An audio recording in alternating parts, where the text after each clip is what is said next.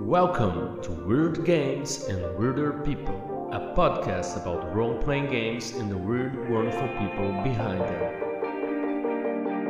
Hello Weirdos, this is Diogo Nogueira, and today on Weird Games and Weirder People we have the return of our previous guest, Hodag. Hodag is an artist and RPG designer and really someone passionate about art, about creativity, about comics. And in this return episode, we talk about so many things. It's really free-form. We talk about anime, we talk about our passions with RPGs, how he changed gears when he started making games, and how he sees the difference between games that are really well matured in a lot of mechanics and games that are really more free-form, that you can create your own stuff. We talked about our favorite cartoons, our favorite superheroes. We talked about many things like systems that we enjoy or something we find some problems the way we play the game. We talked about the MDA framework and game design. It was really a long chat, a really deep one. We got really profound in some issues. We talked about a little of our childhood and how that affects the art that we do. It was really great, and I hope you enjoyed it as much as we did. So let's get weird with Hodag Part 2. Hello Weirdos, it's Diogo Nogueira again, and we have Hodag back here with us with a special bonus episode. So Hodag, how are you doing today, my friend? Doing good. I just woke up at the crack of dusk to talk to you. Yeah. How? What time is it friend, there? yeah. What time is it there for you? It's just after 4 p.m. So Wow. with the time change, and we have daylight savings time here in the States, so it's like it's starting to get a little. Actually, honestly, this is the first time in about since the time change that I've been awake where there's still been a little light outside. So uh, thanks for that, I guess. Yeah. But yeah, yeah. Yeah. Well, here we are like in the middle of the spring, but it feels like summer. Like the thermal sensation yesterday, it reached like 54.5 Celsius. So it's insanely hot here in Brazil. But I'm in my Oh, room in my air conditioner, and then we're ready to talk weird. And it's a it's sure. so funny you being in the southern hemisphere because up here in the northern hemisphere where I am, it is a brisk fall day where the leaves are falling and there's definitely going to be a hot cup of coffee and maybe some footy pajamas in my Yeah. before I need to start my process for the day. So Yeah. Yeah. yeah. Drinking I like coffee, but like drinking hot coffee in this warmth is like self-torture or something. Yeah, So oh yeah. No, during the summer, yeah. I drink coffee during the summer, but like I definitely, like it chilled or cooled. And Yeah. so a lot of Yeah. times, I'll take coffee and we have these cups, these insulated thermal, mug. Yeah. I don't know how you describe them. They're sort of metal and they Yeah. have a plastic lid on the top, like a tumbler. And basically, I'll fill those up at night, and then in the morning I'll add my special, sugar-free creamers or whatever. So, but yeah, it's during the winter I do enjoy having, a hot cup of Joe to start the Yeah. day. So, Yeah. yeah. I mean, here now I'm trying something with like I said latte coffee and drinking coffee with orange juice. It's quite nice. Like you put ice, orange juice, and coffee, and it's a nice mixture, like a tropical kind of coffee. And I like orange juice too. So yeah, and Are and you it um helps. are you a are you a pulp guy or a no pulp guy? Do you like pulp in your orange juice or no? I like it. It's well, if Yeah. it's like made with real, like if you see people with the orange they're doing, I like pulp. It's no, it has the fibers. All the good stuff is in the pulp, right? I don't know. That's what I Yeah, think. I well, don't know I if think I it's think true, but so. yeah, It's yeah, it's it's been many years since I've drank orange juice, but when I used to drink orange juice, I was a pulp guy. Yeah. And then it's too sugary for me now. My doctor said Yeah. no, and I said okay. Yeah. Yeah. That's true. That's true. Yeah. It's almost like drink Coke, like Coca-Cola. It's Yeah, almost the same. I don't know. yeah, But yeah, yeah. yeah. Yeah. But there is one here So that we buy from this place that they do it at the time you buy it, and it's so fresh, it's so good, and we end up buying like every week like 2 to 3 liters of this. So yeah, I need to reduce leaders. this. Yeah. Yeah. Yeah, Yeah, we use yeah, liters here, like yeah, yeah. we use meters, I'm liters. Yeah, all that's I'm no. on Imperial, buddy. I don't know what that is. So you're Yeah, gonna have to break that down into gallons for me because mm, I'm, an American. We don't. yeah. That's another thing. Us from outside of the US, because US is basically the standard of RPGs and language that we have to write Yeah, to. But we from Brazil and probably from everybody else when they're writing their games, and especially OSR stuff because it's feet, 30 feet, 10 feet, and stuff. So we have to make all these conversions when we're writing stuff because we're thinking meters, but we have to write in feet and in pounds. We're thinking kilograms, and it's weird. But I noticed in some sci-fi RPGs, they use meters, they use kilograms. Like I think Trevor used the yeah. metric system, right? Do you have That's any the difficulty leading with the metric system in RPGs that use it? Oh yeah, I hate it. I hate but my beloved Star Wars. My beloved Star Wars, my first fandom, my first love in life, as far as having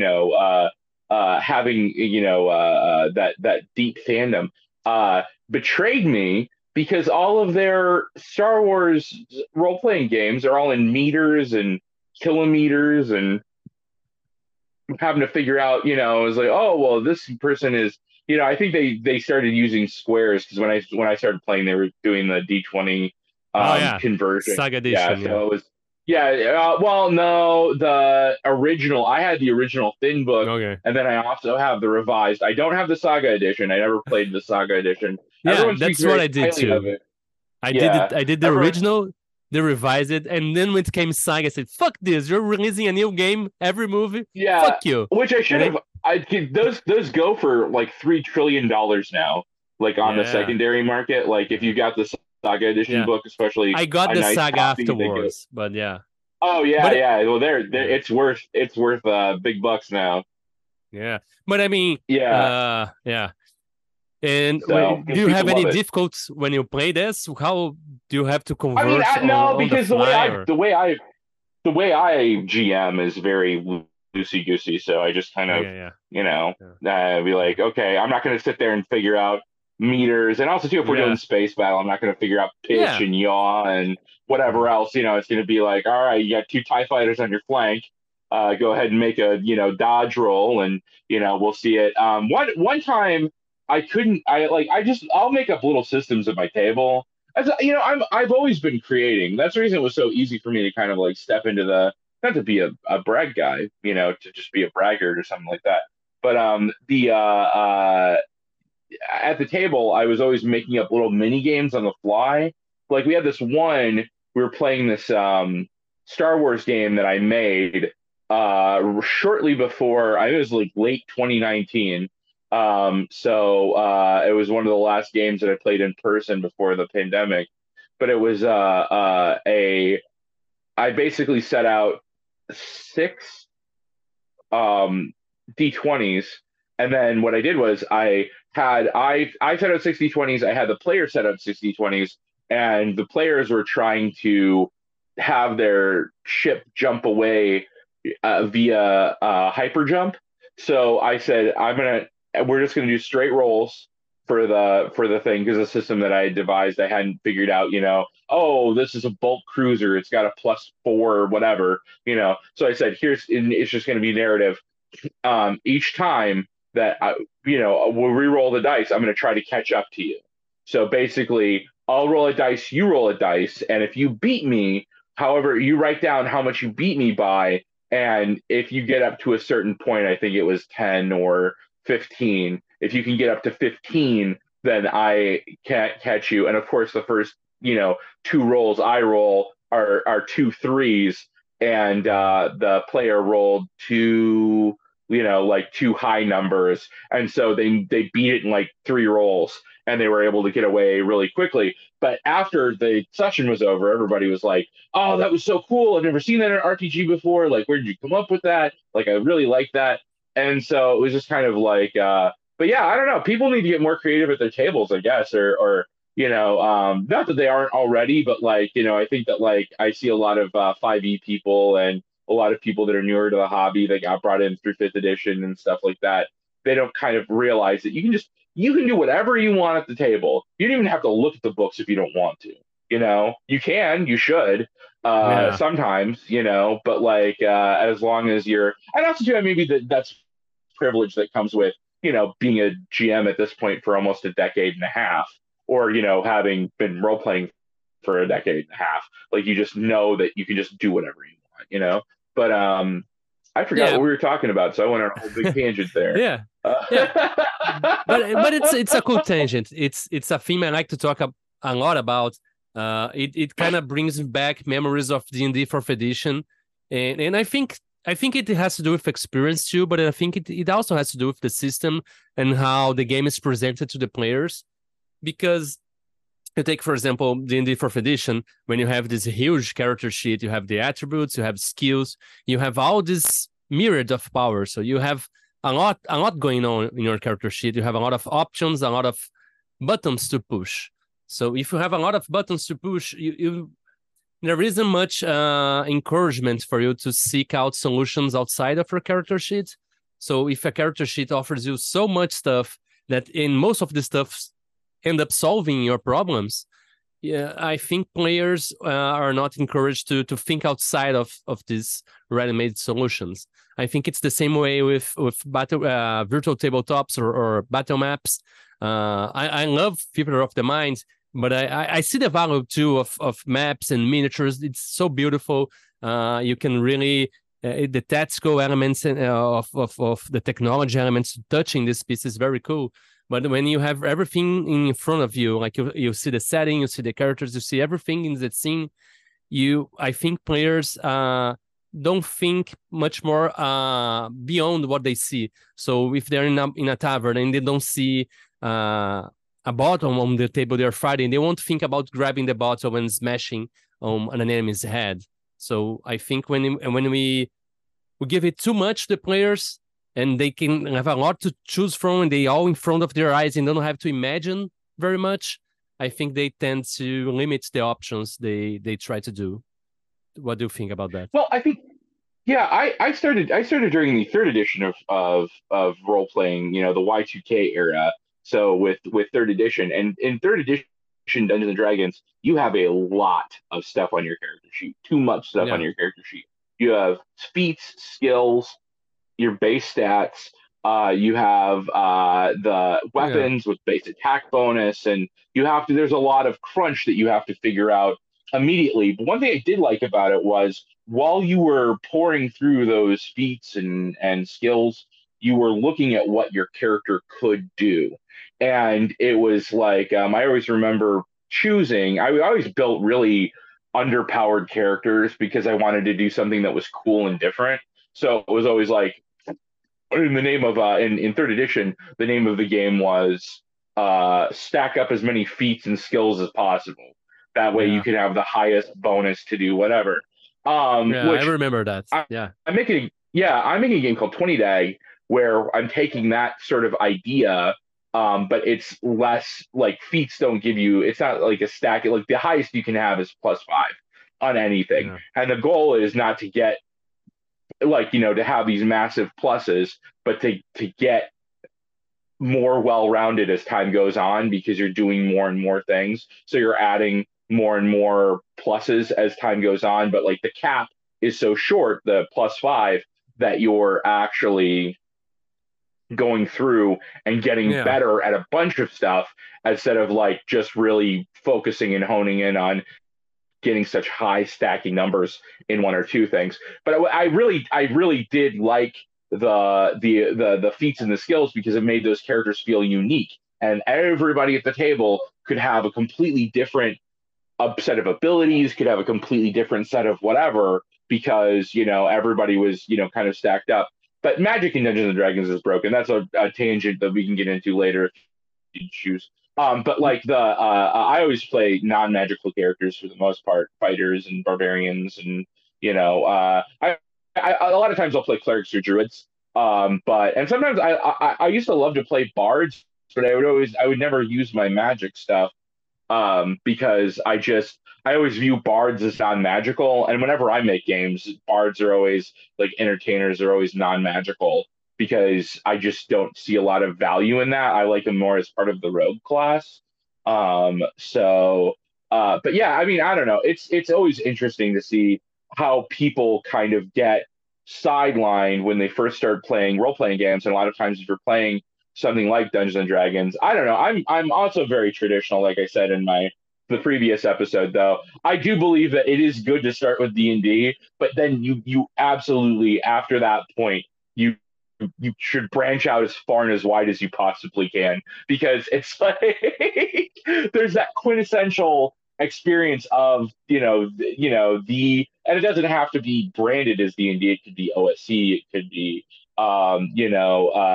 any sort of permutation of such for Dungeons and Dragons Third Edition, or any of the copy, sort of Blue Home, or any of those books, any of those, but like having that sort of like fantasy Dungeons and Dragons experience, and then branching out from there to kind of see what's open in the wild world. So you can get into story games, or you can go get into. When I was a kid, everything was very technical, so there was like a lot of these big codexes and books or whatever, and you'd have to go and now it's like you can get a zine game and you can download it to your computer and print it off. But like when I was younger, this is Yeah. tying the onion to my belt, as was the style at the time, to quote Grandpa Simpson. But it was we'd have to go, if you wanted a new role playing game, you'd have to go and drop $50. Like that was our between 30 and $50 basically to get a big codex for Alternity or D20 Modern, or the Star Wars role playing game, or something like Hackmaster, or whatever else was out in the world back then. There was a ton of games that I would love to play. I actually had the Dragon Ball Z, the R. Telstorian Games Dragon Ball Z Anime Exchange game, Yeah, the and that Fusion was one. awesome. Yeah. But the Fusion, yeah. Yeah. Did you ever play that, or did you ever look at it? Yeah, because they had a record of Lodoss War Fusion RPG, and was at that time Oh, I was really into record of Lodoss War. I like a Dragon Ball, but we played Dragon Ball with a Brazilian system that's kind of, for me, it's kind of perfect for anime. It's very simple, very streamlined. It's called Tokyo Defenders, or Defensores de Tóquio, as we call here in Brazil. Uh, and initially that game was kind of a parody of anime and Power Rangers kind of series, but it kind of evolved to yeah. its own thing, and then people take it serious now. And there's actually a new edition coming, being released this year, and they really went big on the crowdfunding. I'm excited to see what they come up. But yeah, Fusion, I had it because of Record of Lodoss War. Do you know Record of Lodoss Ah, War? no. Uh, Sorry. no, it's I've heard, yeah, I've heard of it, certainly, but I never got into. I'm not an anime guy. me neither. I've seen enough, you know. Yeah, I've seen, I've opened my um, yeah. I've opened my mind to that. It's Yeah. basically, yeah. I'm not really a big anime guy. I was more like when I was a teenager or something. Then I went to art school, and I had a really fantastic teacher, a professor that I call master until today. like he's my Sith Lord or something. Yeah, But your sensei. yeah, Yeah. yeah. But he's a fantastic teacher, very wise. He would pass on any knowledge he had without holding anything back. He's really fantastic. But he really hated anime, mangas, and stuff. He uh, was really more into like classic art and stuff. And he knows a lot about art. Like he knows a lot. And he pointed me to great artists, like unknown artists. He knows a lot of stuff. But he would say like anime and manga, it's kind of pedophilia because it always has this, these scenes that they show the, the underwear. They always have this small sensual, sexual things happening with Uh, characters that are basically kids and stuff. So and it's part of their kind of their culture, their magazines. They explore this kind of weird stuff. So yeah, so I was yeah, I remember slowly put when I away was a from it. kid, Yeah, Dragon Ball. My friends are always telling me about Dragon Ball, how they changed a lot of the stuff to take out some of the more risque elements of the thing. But oh yeah, yeah, yeah. They changed, I think, like a pair of women's underwear yeah, to yeah, dollar bills, yeah. and that was the most. There was a small pig character named Oolong, who was part of their journey, and he was, kind of a leisure suit Larry type. Uh, so if I recall correctly, it's been many, many years at this point. But yeah, I mean, yeah, I don't know. I was always more of a Western animation fan. So, obviously when I was growing up, a lot of, being a superhero fan from, a very early age, when What Batman what would animated be series came out and X-Men. your What? favorite cartoon series? Like, yeah, well, Batman animated series, it's incredible good. So yeah, that's Oh one. But yeah. what would be like your favorite one since you enjoy more Um, Western animation stuff? I would say that probably, I mean, honestly, like Justice League Unlimited was like the pinnacle for me. When that came out, and I was like, Justice League came out in, I think, '01, just as I was starting high school, like maybe 2000 or 2001, and during that year. And then by the time that I was finishing high school, they had worked their way all the way up through Justice League Unlimited, and that had all of the it had a lot more of the superheroes and really kind of like rewarding people that were like comics fans or superhero fans with a lot of like, oh, that's the original Vigilante. Oh, that's Shining Knight. They did a whole episode with like the Seven Soldiers of Victory, or they did a Nice, nice. it's a very deep, Uh, deep cut. So yeah, I mean, I was huge into that. Growing up, I mean, I don't know, Batman Beyond, Batman, Superman the animated series, I always really loved because it was a much lighter tone, than the Batman was like, him agonizing. And, it was for kids, but it really allowed kids to have access to maybe deeper emotions than, I think I learned a lot about my own emotional states from watching Batman because, they would have these very, I mean, it was very kid appropriate, but it was like these like melodramas basically where, you would have access to those deep, deep emotions of grief or sadness or shock or yeah. surprise or whatever. And it was I think you were able to really, and they would talk about them over the course of the series. So that was very good. But yeah, I mean, I don't know. I watched a lot of kids adventure stuff. I remember there was I think I was a little old for it when it came out. Like I was just on the cusp of being kind of too old for it, but that's never stopped me at all for, Pokemon came around when I Oh was yeah, technically too old for it. And then I got really into Pokemon Blue. but yeah. I did too, of and some of the course. Yeah, yeah, yeah, oh yeah, well it's cool, yeah, Pokemon is yeah, cool. yeah. And Well, I hate to yeah, be the old guy who's like, I don't know any of the new Pokemon, but after the yeah, original 151 Kanto version, I'm yeah, like, okay, it's a dog with a yeah, spike on its head, cool. I mean, but like I like those original creatures a lot, so I have yeah, a very big affinity for yeah. the Well, old ones. Yeah. yeah. Well, I asked Kelsey Jones, so I'm gonna ask you if you had to choose Bulbasaur, Squirtle, or Charmander. So I used to, as a child, always choose Squirtle, Me because too. War Turtle is my favorite Pokemon, the second evolution of Squirtle. He's got the wings on his head that always kind of remind me of like Jay Garrick the Flash. Also, too, it's just a good design. I don't know. there's something really stinky looking about this little turtle guy. I got really excited about War Turtle. Yeah, So yeah. that's, that's great. And then but The I as an sunglasses, adult, the well, yeah, Squirtle the with the little sunglasses. It's turtle squad, yeah, fantastic. Squirtle Yeah, squad, yeah. yeah. That's why I like So good. Squirtle. Yeah, Yeah, because they're cool. They're cool. yeah, But yeah, I as an adult, when I went back to it and I started playing those games over again, I'm pretty much always a Bulbasaur main, just because I don't know, they're stinky little vegetable cat guys, and that's pretty cool to me. And also, I yeah, just kind of like their progression through Venusaur and what's the big one? What's the ultimate yeah, evolution?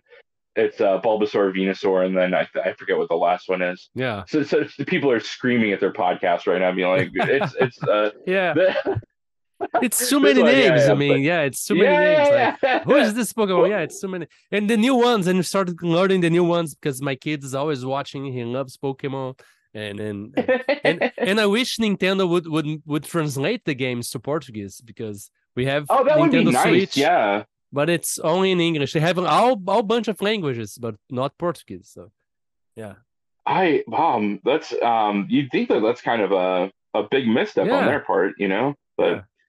Brazil um, is a big matter. I mean, Portugal is nothing. I mean, as marketing, but as a market, it's small. But Brazil is gigantic. But yeah, yeah. we but Brazilians they pirate everything, so that's probably why they are not translating it. Yeah, have to hack it, I guess, or something like Yeah, that. yeah, But yeah, well, if they're not going to make it themselves, that's yeah, well, you got to have that. Take that into consideration. If you're not going yeah, to give the people what they need, that's the reason I always yeah, have like I don't know, stuff in my games where I'm like feel free to like I always used to put in my one page games and Hodag is 100% free. It's I always say it's yeah. considered to be in the public domain. So, but I was like, feel free to hack, remix, whatever. So I don't know what the legality is, but wherever you are, feel free to do it. I guarantee you, I will not sue you. So you have carte Yeah, blanche for my. You can bring yeah, this up in court. You can play this audio. I will not. I will not sue if you want to use my games and translate yeah, them or whatever, or even just print them off and sell them yourself. You know what I mean? Like everybody wins mm, at that point. yeah. Or print them out and hand them to people at comms and stuff. That Yeah, could be yeah. Well, great. I Yeah, mean, it's I do a lot of home printing, so and stuff. So I've got like a bunch of um beneath the dungeon floor that I printed off with some weird stuff, and I did yeah, recently I did a quest for Mount Sword, which is sort of a hack of Escape the Hyper Trench that I did. That's a fantasy hack. nice. And so I've been printing those off, kind of using different printing methods and Yeah, getting weird with it. But yeah, it's yeah, for Hodag, I think I'd have to go to I couldn't print that off at home. I'd have to go to a larger printer because it's a lot of yeah, pages. So, but yeah. Hodag, you seem very into superheroes, especially DC. Uh, where did you play DC superheroes RPGs? Do you like superhero RPGs? And have you I ever wanted to make one? I've bought many superhero RPGs over the course of the years. I had the DC Adventures when that came out. I had the which was I think a Mutants and Masterminds kind of hack. I had Mutants and Masterminds. And then I have I mean literally I think in 2020 I just bought like up all of the old phase rip stuff that I possibly could. I have yet to play a superhero RPG. I've made several, but I have not been able to play a superhero Oh, RPG because every single time that I try to set one up or get one going or something like that, I haven't been able to. Alan Barr's Gallant Knight Games Super D6 Super tiny D6 supers, Supers. tiny Yes, supers. Tiny Yeah, Supers. Yeah, yeah, yeah. I don't know why my brain was blanking on that. He was kind enough to send me a copy, and I'm loving that. In fact, it's I just did a great. bunch Yeah, of, yeah.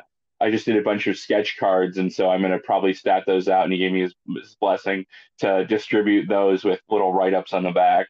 But yeah, I have yet to play a superhero game. I don't know what it is where I just can't ever every single time that I plan one or get one going.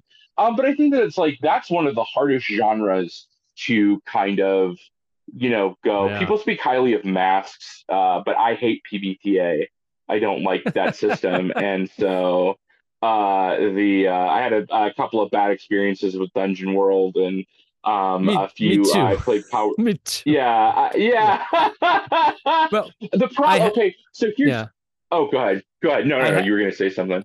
I have a joke that I say here in Brazil. I mean, it's okay for us to like different things. I have nothing against PBTA. It's not something that I enjoy, especially because what I'm about to say, you reference stuff that I said before. I feel like PBTA, for me, it seems like D&D fourth edition without the grids. You have all these Yeah, moves, which are the powers. So you have all this ready-made stuff. So you don't have to think too much outside the box because all the solution is out there. You have to click it. So for me, that's my grief with PBTA. It's the moves. Everything has a move, and you have to look at this move. So it seems like there's a lot of rules. Not a lot of rules, just one rule, like roll the dice and look at the move. But you have to consult too many stuff to play, and it for me it feels like reading the powers from D&D fourth edition, but just without the grids, you know. yeah, yeah. No, I totally see that, and I agree with you. My main issue with it, which is, I can sit through a bad mechanics system. I can play through, like I said, I played that R. Talsorian Dragon Ball Z game, and that is just impenetrable from many aspects. But I think we've all played role playing games that have funky mechanics. I've played GURPS Yeah. Traveler, so I'm used to Wrong master. very Yeah. yeah, yeah, yeah. Yes, yes, yes. My problem with the Powered by the Apocalypse and Dungeon World and things of that nature is, um, it comes from this, and I think that this is my most controversial sort of take and stance, but players shouldn't have agency, characters should.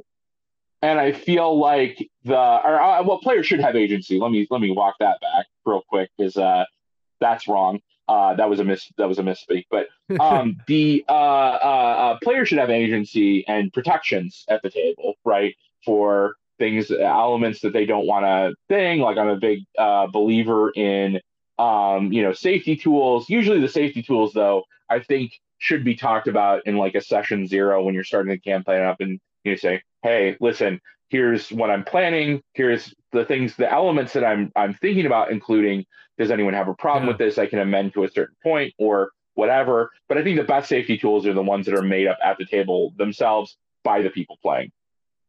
That way, because if you're playing with a certain group of people and it's going to be like you've been playing with them for 15 years, something might have changed, so you want to make sure that you're giving them the option to opt out of whatever. But also too, Yeah. if you know them and you've played with them for a long time, you're going to have a much deeper level of trust and a bond with them that maybe you would play with somebody at a convention game or something along those lines. So it's one of those things where it's like that's very important, and I think Yeah. that players should have agency as far as being able to do a little bit of like give your players a firm foundation and allow them to push back against the sort of rules should be flexible and be able to bend. If you're breaking rules, that's a problem. But I'm a world builder GM, like I said in the last episode, and I don't like the idea of in Dungeon World. It's like, oh, you're the cleric. You tell me how all the religions work in the world. That's not going to work for me. I have Yeah. a very specific idea of the world that I've crafted. And not that I'm lore dumping or anything else. I like to work off what I call the implied setting. Like when I used to play third edition, I there was this just you would read those books and you'd look at the aesthetic of the art and you'd look at the different, these are the deities that are available. Here's how, you'd read the book and you get a feel for how the universe worked, how the cosmology worked. Not you know, Yeah.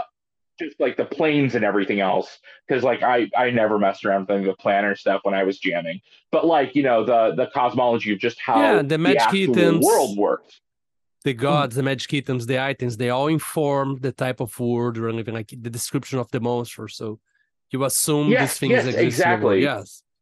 And Yes. when a player has the ability to shape that and warp that to their own whims, I'm like, this is not good for me. This is not like what I would like to do because it's, as a world builder GM, I already have answers for all of that.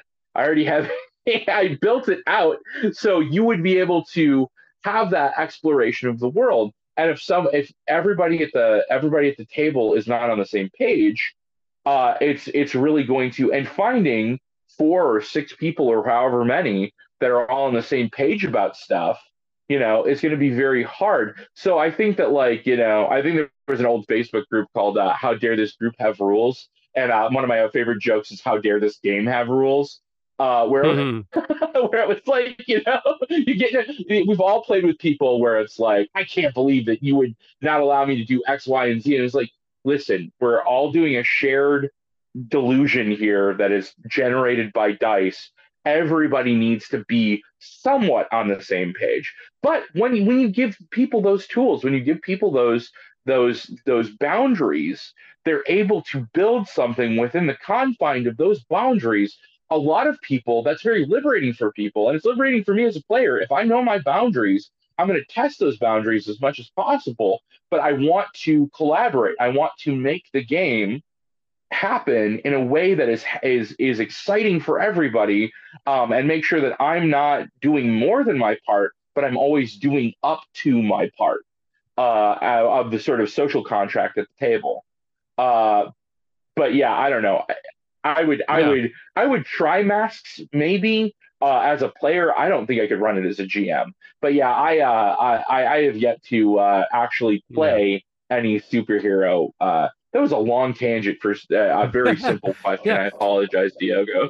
But it's something I kind of want to get back to, as you're saying, like this is not something for you. Like you're not very fond of share the narrative where the players get to build something in your world, like because you have this idea that you already has the idea of the world, uh, and then that's totally fine. That's I don't know. Have you ever heard about the MDA framework?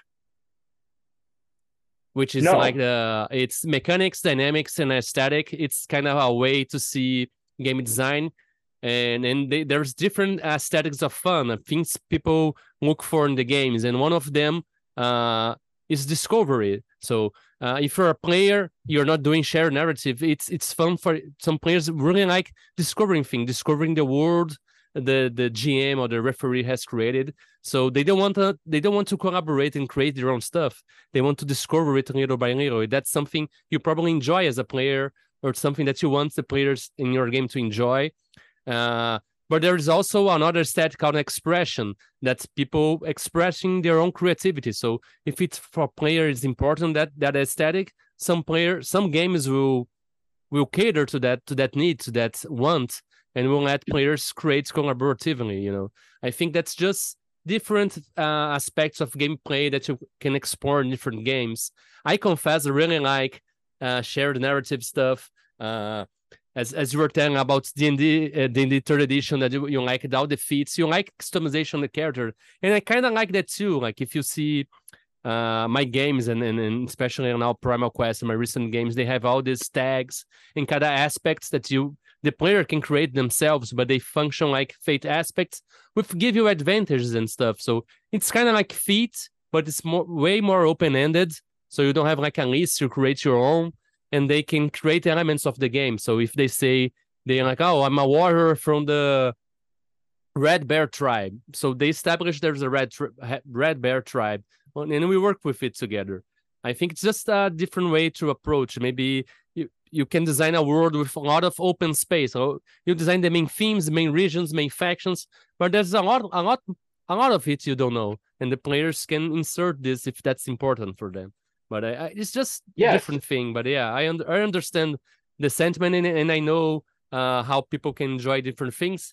And if you'd like, I can send you links to the MDA stuff. It's very cool. Like you have this more notion, things you can focus and not, and you understand a little bit more why some games are not for you, because they cater to aesthetics of fun that you don't really care much about, you know. Yeah, I well, as a jock of the RPG world, reading another game, no, thank you. I only make them. Oh, No, okay. no, No, no, that's not another please do game. send That's me. that's like a game design kind of Yeah, no. document, you I'm know. joking. Yeah, I was doing a bit. So, but yeah, no, me commit too hard to the bit? No way. yeah, yeah, No, yeah, but yeah, no. Please do send me that. I would love to read it. yeah. But yeah, I'll put. it's I'll remember to put the links to the show note. I think everybody can benefit from it. It's a really nice way, and they try to explain how the mechanics of the game create dynamics, and these dynamics favor some type of some aesthetic. So, for example, they list like basic 8 ones with this sensation, which would be like the tactical things, like using different dice, like DCC RPG. They cater to the sensation aesthetic because they make weird new dice you can touch and can see and can play. Games that use miniature cater to this sensation too. There's obviously fantasy, imaginary world, things that are different, they're not real.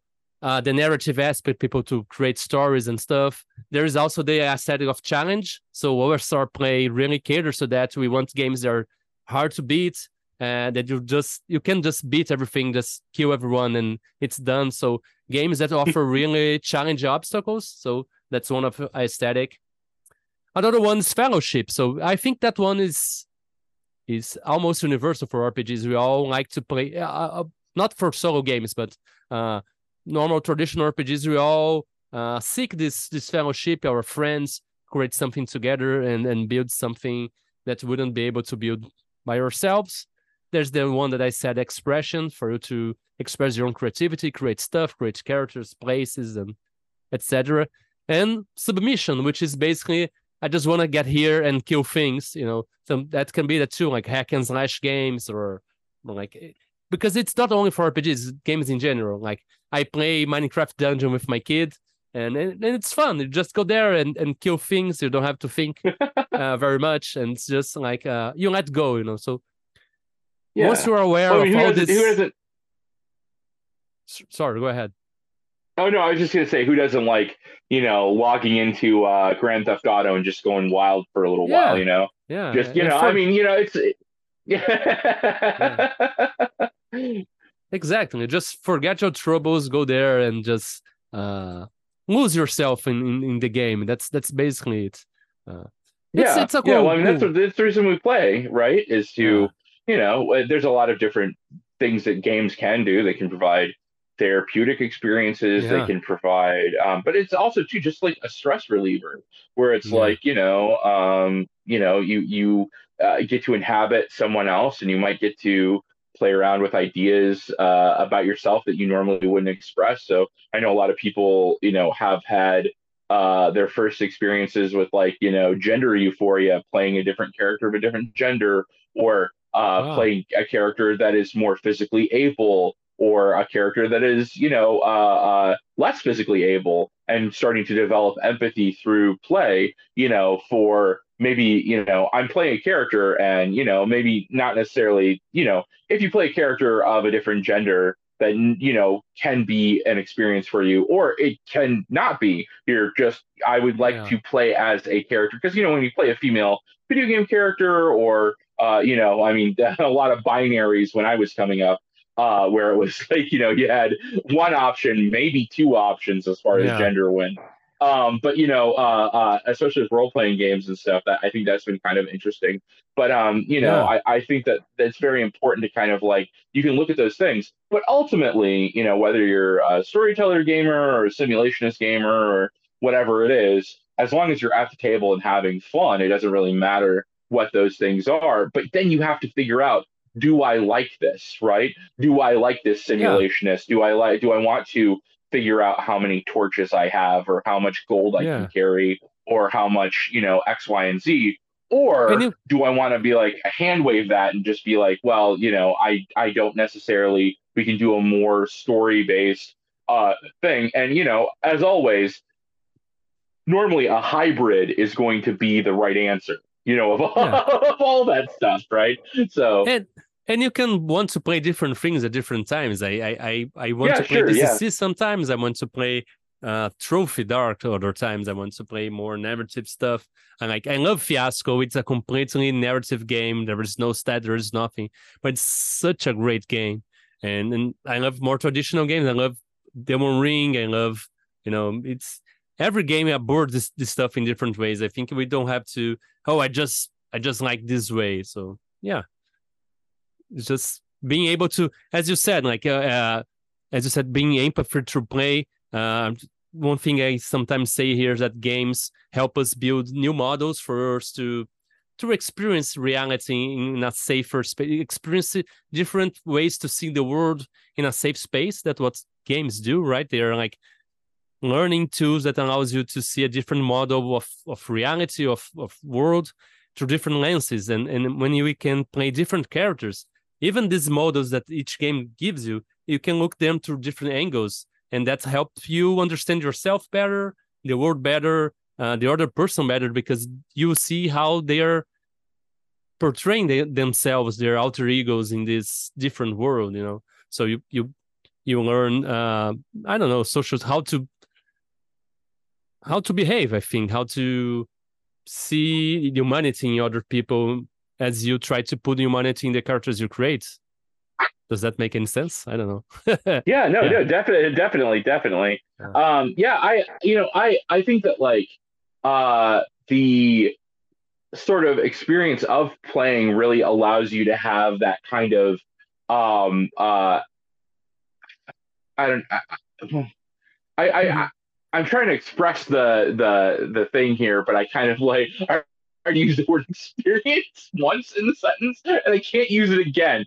So Yeah. I work myself into a corner. I feel like Austin Powers here, Yeah. I allow myself to introduce myself. Yeah. But I think the experience of play is really cool because it like allows you to have that safe bubble. It's contained. You're in your head, Yeah. and so Yeah. you're allowed to kind of mold that, and you're Take not gonna risks. like Yeah. yeah, You can take risks. despite Yeah. what yeah, exactly. And it's like, despite what Jack Chick will tell you from the old Chick tracks, if your character dies in the game, you don't have to die in real life, right? So, Yeah. rest in peace, Blackleaf. But Yeah. like, it's one of those things where it's like, um, you have to kind of, think about what you're doing while you're playing. And I think that a lot of people, a lot of older gamers certainly really push back against the safety tools, but it's like you are opening yourself up and being vulnerable in a certain way. You're opening your mind, you're opening your heart when you play games, even if it is just you go into a dungeon and pound a bunch of goblins into hamburger. Like it's one it's one of those things where it's like you are accessing part of yourself that you don't normally do. You are accessing part of yourself, which I think is why so many people are sort of reticent to role play. And also, not to go on a whole nother tangent, but just to say real quick, that's the reason that I'm very anti, at least at my tables, people can do whatever they want at their own table, but I'm very anti like joke characters and joke campaigns. Like, there's enough levity at the table. It's going to, veer towards Monty Python itself. But Yeah. for whatever reason, I just think that like you're so, when people, you have a You disturb the responsibility to others. Yeah. yourself, You yeah, disturb to the take it others. seriously, Yeah. to take it seriously. And you can have characters that are, have levity to them. You can have characters that have Yeah. gimmicks or jokes, and there's going to be jokes that come up at the table. But Yeah. no matter whatever tone you set for the table, it's going to devolve two steps, two rungs down on the ladder. So if Yeah. you're having a super serious, it's like, if you're playing like, the Evils of Elmire or something, this, dark fantasy OSR thing that I was, very happy to work on. But like, I was reading through the material, and it's very, it's very rough stuff. But at the same point in time, I've listened to people talk about their Evils of Elmire campaign where things legitimately funny things happen in this very grim, dark setting.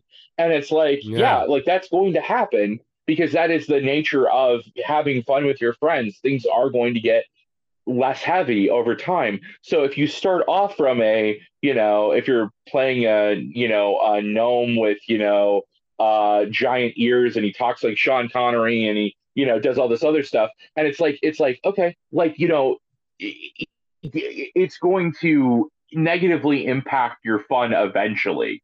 You know what I mean? And it's like, it's fine Yeah. if people want to play that way, but it's just like, it's not sustainable at a table. And I always try to run more seriously, where it's like I'll have goofy NPCs for them to interact with, and they can have fun interacting with those NPCs. But the tone of the game, I try to really keep into Yeah. a this makes sense, area.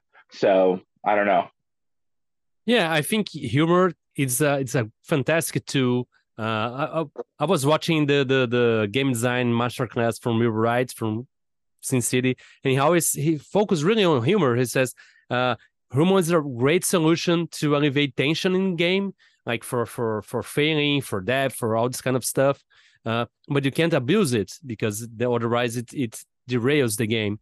And as you were saying, like this comic names, I remember there's this guy here in Brazil that would go to all the gaming conventions, and he always make a character named Kakashi because he's an anime fan of something. So it's like you're playing a native Indian from Brazil in the mythological past, and his name is Kakashi. You would be playing like a medieval knight in Europe. He would name Kakashi. So it would break not only it breaks the fiction for everybody involved. I think it's kind of selfish, you know. Everybody here is trying Yeah. to have an experience with the themes, with the setting, within this imaginary world, and you're here constantly reminding them that it's all silly. It's not. Of course we know it's Well, silly, I but think we want to pretend you're forcibly breaking our fiction, our disregard of reality. I forgot how the name we used to say, but it's that part that we forget reality. We're immersed in this game, and then comes this person, and then disrupts everything just because they think it's funny, and then and it's not because it's forced. If it's always forced, it's not funny. It's more funny when there is contrast. If it's, as we're saying, we need contrast. We have to have something serious, but for when something funny happens, it's really funny. Because if it's funny all yeah. the time, it's not funny. You know? Yeah. Well, yeah, and I think that again, it's kind of one of those things where you look at what people want out of an experience, and I think a lot of people that have been brought in to role playing games through Critical Role and things like the other sort of Dimension 20, and I won't even dare mention the McElroy brothers, which I dislike them so much that I shouldn't have even brought them up. I'm sorry to bring everybody down. But like but they had a role playing game, like one of the online, sort of things. But I think it's great that like they've brought them in. But like they always talk about like things like the Matt Mercer effect or whatever, and it's like people wanting to have that critical role experience. All of those people know each other and are high level actors and Yeah, improvisers. And so it's one of those things where it's like the tricks that they're able to do, or they're able to create characters that are a little bit more maybe silly or have certain aspects to them that are going to be, they're coming at it with a lot of tools in their toolbox. And if you're a new yeah, role player, you might not have those. And it's great to try to emulate those, but I think a lot of people that I've seen online are dissatisfied when they play role playing games because they're expecting it to be in a way like those sort of television shows that they watch, where it's like yeah, all of these people are at the top of their game. They're emotionally have the tools to kind of turn off and turn on, and be able to do those things. And it's like that's the reason that like I think like as veteran role players or as game makers or as if you're involved with RPGs and you've been in the space for a while, shepherding those people, mentoring those people, and being like, okay, like here's the thing. But I think that like again, that goes back to tools at the table. where you provide, as a GM, my first goal is to provide those necessary sort of barriers so people have a safer bubble to kind of experience those things in. And if before, when I do session zero, I always, try to make sure that everybody knows what the limits of the setting are, what the limits of the thing are, because it's like, it's like this isn't, I have certain things that I want to convey to them, and they can feel safe in those things, and then that allows them to kind of like explore out. But I think like a lot of tables, even if you're just using bog standard safety tools, that's great. That's the bare minimum. But you Yeah. also kind of have to take that and think about not just for safety, but also for tone, also for the implications of the universe as far as like what is involved with that. If you have a fantasy setting, what heritage is, what people exist in this world, what people don't exist in this world, what the factions are, or the different things at play. That way, people are able to choose and say, oh, okay, well, I have an idea where I would like to be from a small village in the north that you've said this region up here, maybe whatever, you get them explaining all the different stuff.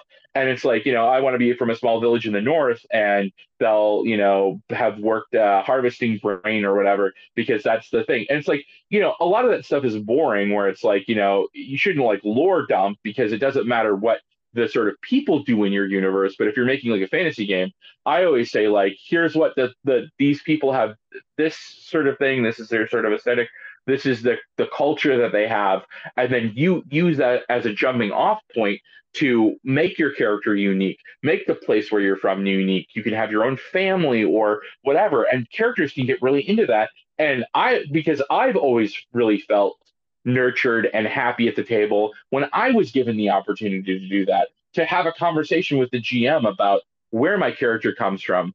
If you're playing a space game, it'd be like that's a much farther open. But you'd be like, could I be from a planet like X? Could I be from a planet like that had this, and then I was, this is how I want my character to function. And you have those conversations with your GM.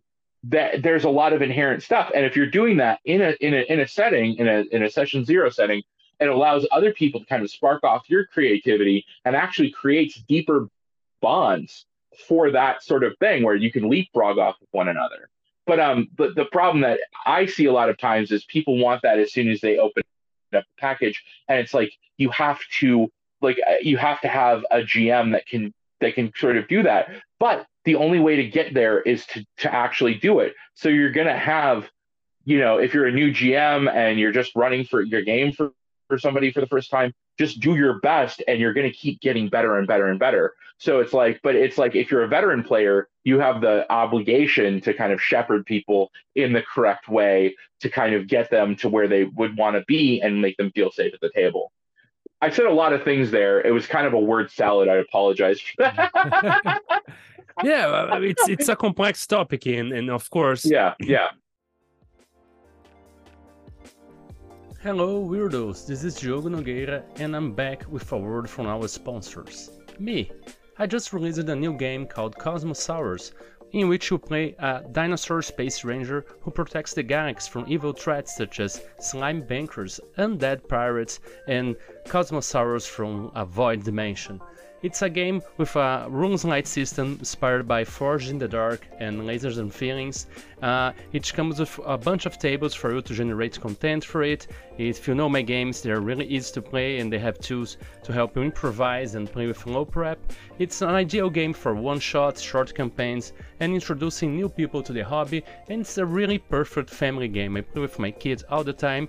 It's a game inspired by Saturday morning cartoons. It's really well illustrated by Lucas Kowalski from Poland, and with a great layout by Guilherme Gontijo. It's a really fun game. You should check it out on DriveThruRPG, itch.io, or exclusively in print on exaltedfurniture.com. I have many other games there, check them out. All the links are in the show notes, so click there. And let's get back to Weird with our chat. If everybody would work together and have this more collective, social intelligence to help everybody out, would be easier. But I have the impression this job usually comes to the GM, right? And sometimes the GM isn't so, you know, social socially evolved to have all this to orient everybody. So that's where the safety tools come in. And I know they're more generic and they're on fit for every group, but you start to experiment with them and see how they can help. And some of them even have this kind of routine for you to ask what kind of themes we want to aboard, what kind of things we don't want to aboard, what kind of genre and kind of characters and plots would be interesting. I think that's kind of the stuff we're telling, like, well, how serious you want to be, how goofy, and do we want to deal with sexual stuff or no? Oh, is that what we're talking about, right? Yeah, well, yeah, I mean, it's it's one of those things where it's like I normally come to the table with, when I'm running, because most of the time I run games.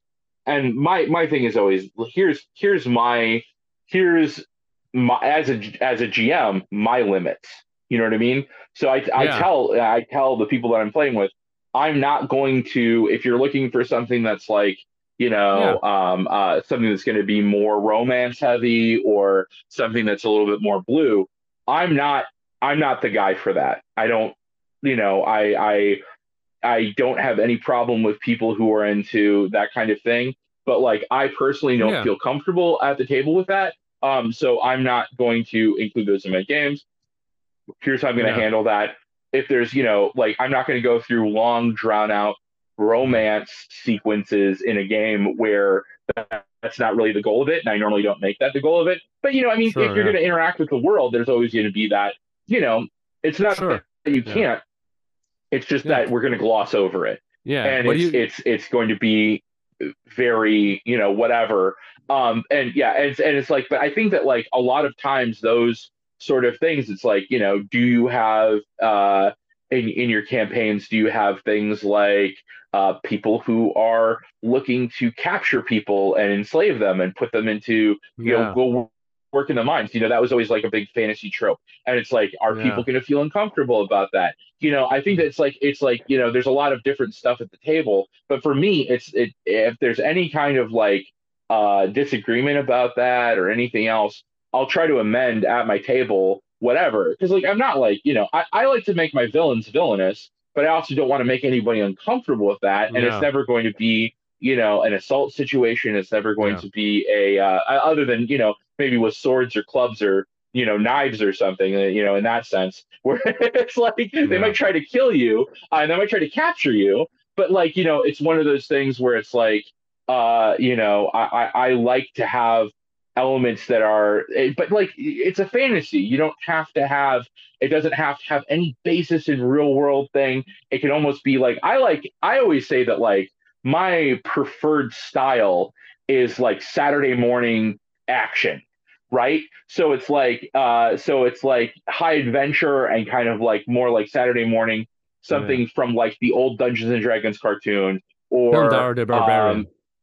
yeah, exactly. It's Yeah, like in those they deal with stuff where it's like the heroes might get captured, the heroes might get yeah, whatever, but it's never like they lean too heavily and it's like, oh, they've captured my loved ones, but it's never like there's an intense romance sequence other than maybe a yeah, kiss on the yeah, cheek or yeah, whatever, a quick kiss or yeah, whatever. It's like that kind of stuff is fine. Princess yeah, Bride, think of like yeah, that, something along those lines, where it's yeah. like, Of yes, that course. deals Yeah, with love and romance, but at the same point in time, you don't really have that sort of deep, yeah. That's in the what I'm looking. background. That's like Yes, motivation exactly. stuff, but it's not It's a like the main focus. You're not gonna try like close up in the scenes and stuff. That's what motivates the characters. Yeah, yeah, I get it. right. And Yeah. that's a nice way to do too. Like as a GM, you can get to your group, say, "Oh, here's how my games run. So these are the options, the themes I touch. These are the kind of plots that happen. This campaign will feature a lot of undead. We'll be focusing on this and this and doing that. And that can be a nice. And if players don't like this, they can just choose another GM or even suggest something. But of course, the GM has also to be comfortable with the stuff he's running. And then of course we can't force the game. Oh, we don't care about this. Hodag, we're gonna run for us a game about, I don't know, romance in the high school, and of course that can't work, right? Yeah, yeah. Oh, Yeah. and also too, it's you bring up a really good point there too. Letting people know not only what's possible in your universe, but also what corner of the universe you're going to be setting Yeah. things in. Because What is the themes if I the themes you exactly, like, yeah, the regions, yeah, the kind because of problems they will be facing, you know. right. Because if it's like, oh, I'm building I want to play a character that's a very charismatic bard character, and he's got, a lute, and I'm going to put all of my points into, making sure that he has a lot of Yeah. social connections and everything else. And then we play a game where you're marching through the desert. Yeah. Yeah. That's Or not it's going to there's a work. dungeon. Yeah. Exactly. Yeah, Yeah. yeah, yeah. Yeah, or you're stuck in a dungeon and you're Yeah. not interacting with Yeah. anybody except for Yeah. You dead create a people and pirate. monsters. You create a pirate, and we're going to play just dungeon crawls. So yeah. Yeah, exactly. Yeah, Yeah. it's not going to work. It's not going to work out.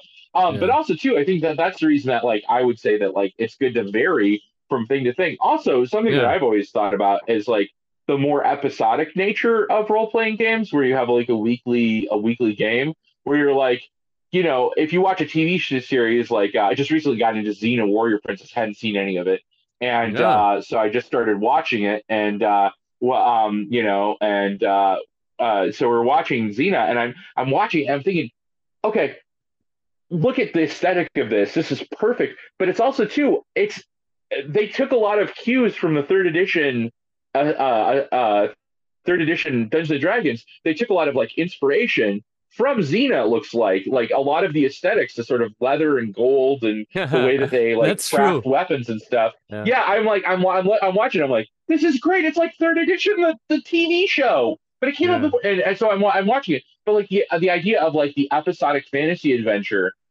where you can Yeah. have your characters in between Yeah. the sessions that you do have that downtime, and you don't need to go into, okay, well, this episode we're going into a dungeon that has like a frost wizard in it, and he's got a bunch of icy skeletons, and the next time you could be traveling, like you just Yeah. join in media res That's like Conan different, stories, like yeah, the sword and sorcery yes, stories are usually like that. Like every new yeah, is short tale, they are somewhere else doing something. It's already right. happening. They already have a problem, and that problem can go away or can get bigger, or something like this. Yeah, Right. And you pick that's up a excellent. Conan Yeah, book and you're like, is he a thief? Is he a king? Is he yeah, a warlord? Is he what's going on? But he's like always constantly having these different roles. And I think that maybe if we like start like looking at our characters like that, having a different like perspective of like things are going to change from time to time, but there's always a consistent thread through the thing where it's like you don't have to, it's just like comic books where it's like, when I was growing up, they were moving more towards the unspooled sort of I forget what the word is, but the long form storytelling where everything took place in like 6 issue arcs, right? So you'd have to read issues 1, 2, 3, 4, and 5 and 6 all in order for you to get the full story. And when I was younger, yeah, I used to read a lot of like Silver Age and Golden Age reprints, where it was like you read a Golden Age comic, you get self-contained stories, 3 or 4 self-contained stories in one book. Silver Age, usually it's just one story per book, but you would get a story that you could just pick up, reread, go through, and each issue had its own continuity, or not own continuity, but like internal continuity, where it was like you didn't need to read any of the other comics because they would explain to you things that you needed to know about the character in the comic itself, and then you wouldn't have to, you could just pick it up off the stands and have an entirely self-contained thing. But nowadays comic books are really like going for making those trade paperback collections, so you have like issues 1 through 6 and maybe some additional material, but they want to be able to sell those trade paperbacks, so yeah, they have the sort of like longer form storytelling. But it's like if we went back to having or not, if we started telling stories at our tables that were self-contained, that way it would make sense. And if someone can't make it at your table for any reason, you're not involved in these extra plots, kind of you like have a West March style table, but with the people that you normally play with, where it's like each adventure is contained and it's its own thing. I think maybe a lot more people would be better off that way, right? So I don't know. I guess just figure out, but that's definitely an option.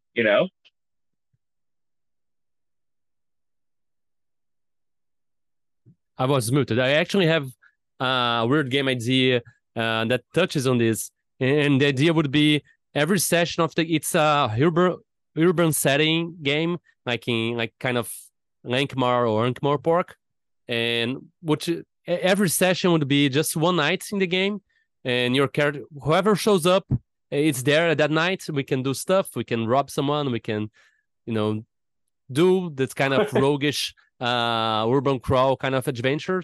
And when the session ends, the sun rises and you have to get back to your day job or whatever. Like every character, like it's a cool game. And the name of the game is Petty Gods and Playthings. So Oh, okay. you are a god in the game. So that's that. It has a little bit of that things you don't like the shared narrative, because every player will create a minor god, like a petty god. So you can be god of procrastination, god of I don't know anything you can imagine, and you begin the game with very little influence. Like and the XP track, it's like the Street of the Gods. So you begin like in the very beginning with just a small shrine and very little followers, but you have a plaything, a mortal. So you create a normal character too, like an adventure or something. And this adventure has a day job that they do during the day. They are not there, and it's like his secret identity. They have their essence, which is when this minor god touches their mortal soul. Uh, they can't fit in normal society anymore, so they have a destiny, something they can become, and they have also a doom, something that can happen to them that's terrible. And all these little things. So you play as a player, as you spend points to do this and that, you're actually the god doing the stuff in the game. So even the meta game is kind of diegetic. So all the players are these gods controlling these mortals in the city, and the GM is also the overlord of the city. So if any player with their plaything take over the city, they have to become the GM. Interesting. Yeah, that's wild. I Yeah, I hadn't heard of that before, but it sounds fun. I definitely I yeah, try it. I'll and try any game once. You know what yeah, I mean? Like I and even I played some the pretty bizarre ones. the XP will not be from the character, it will be from the god. So it would be like a divine spark or something you can use to either evolve your character or evolve your faith. You can buy a church or a cathedral, or you can convert someone influence, and you can spend points to making small interventions, but not too big, because the real powerful gods wouldn't want these small gods interfering with their world. So every time you spend the points to make a divine interference, you risk calling attention to yourself from the bigger and more controlling gods. Interesting. Yeah, Yeah, that sounds really fun. yeah. And I already have the cover. That's what I do. I hire people to make a cover, and so I spend a lot on this, so I have to write this eventually. So, Wait, yeah. hold on. You're telling me you came up with that game? Yeah. Diego, I thought the way you were talking about it, I thought this is a game that you would play. That's incredible. Yeah, yeah. Yeah, yeah. No wonder you have such a good lock on what's going on in that game. You made it. Yeah. It's well, Yeah, it was an idea I had. Yeah, it's kind yeah, of yeah. No, evolved from Primal Quest. Yeah. Sorry. I'll make games. People will ask me for clarifications on things. Like, I don't know.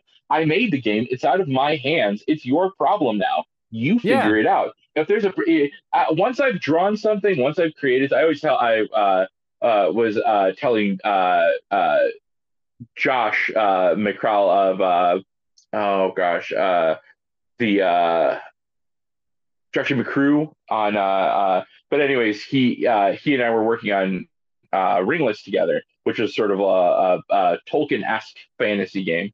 And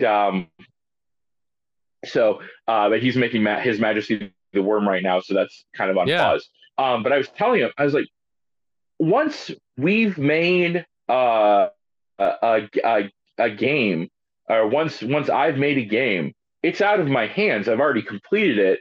It's out in the world. So, sometimes I'll go back through and like if there's something particularly egregious or it says something that is just completely factually wrong and ruins the game, I'll try to like go back and like. But like once the game's made, it's done. In my and so it's just kind of like it's out there in the world. So it's no longer my problem because again, I sort of access that more creative space. And then once I'm out of that creative space, I could not tell Yeah. you how to play the games that I make. They make sense while I'm making them. And usually I'll like double check them to make sure that there's some kind of continuity in there that people can follow. But like once they're done, I have no idea. They've completely left my mind and I will not be able to tell you anything about them because Uh, I've accessed a different place and they come from somewhere else and I just channel them. So, you yeah. know, Yeah. but I was sitting there and I was like, oh, this sounds interesting. I'll have to pick that up or, play a game. And then you're like, I made it. I was like, ah. Yeah. So Well, yeah, no, I just have the notes for it for now. Like I'm playtesting it. oh, It's the okay. same system as Primal Quest, Well, but do some things a okay. little bit different, and I want to develop it bigger. I commissioned a cover to encourage me to actually write it. That's one of Hmm. my creative hacks. Is you want to make something, pay someone to make a really good cover for it. So you spend some money and you look at it and think, oh, now I have to write this thing because I spent $500 on this. So yeah, Oh, make a game worthy of it. Make a game yeah, worthy of yeah, the art that has been created. So, exactly. Yeah, I have two games like this. I have this Petty Gods and Playthings, and I have another one inspired by philosophy and stoicism that I hired an artist and made like a cool cover, and it's waiting there for me to tackle as soon as I have some time. And do you have any kind of weird game idea that you had but you couldn't implement it yet? Like, do you have any really weird out of the box thing you want to do but you were not able to do it yet? I've got my heartbreakers, obviously. I'm still working on 20 Dag, which is sort of the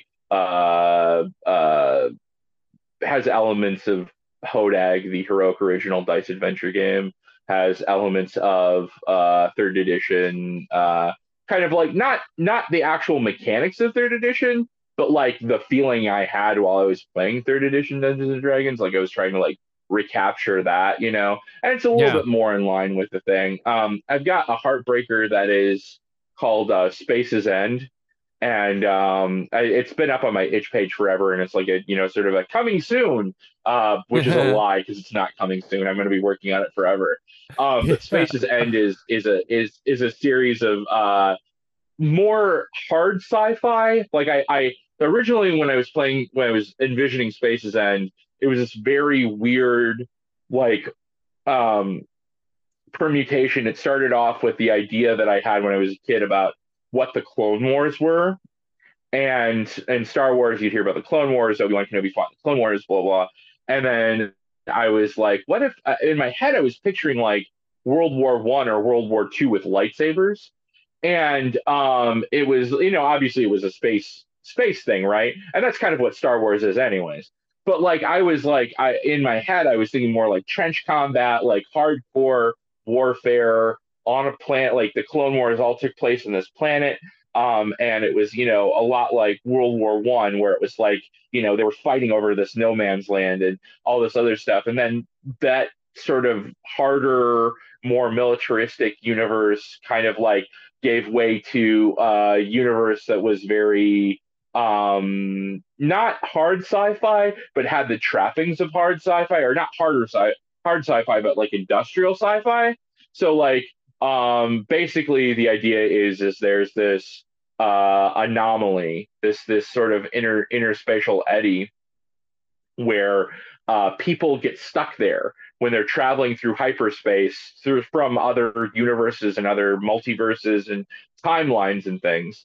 They get stuck in this, but basically one way portal that kind of is caused by this uh, uh, reverse black hole called Lumos the Great Dive that is sort of the space anomaly that has this kind of it's very kind of trading on those like ideas of like 1970s sci-fi where it's like more industrial. It's almost like Alien meets Diner at the End of the World, Douglas Adams meets 90s Star Wars EU novel meets like all this other ideas that really informed it. But basically, there it's like so they get stuck in this place. And actually that comes from I used to have in one of my houses that I lived in, I had this border that I found that was all planets. And I was like, oh, it's cool. I was like, like one looked like Saturn and one looked whatever. And I had it up in this sort of little area that was sort of my workspace when I was in high school in Sheboygan.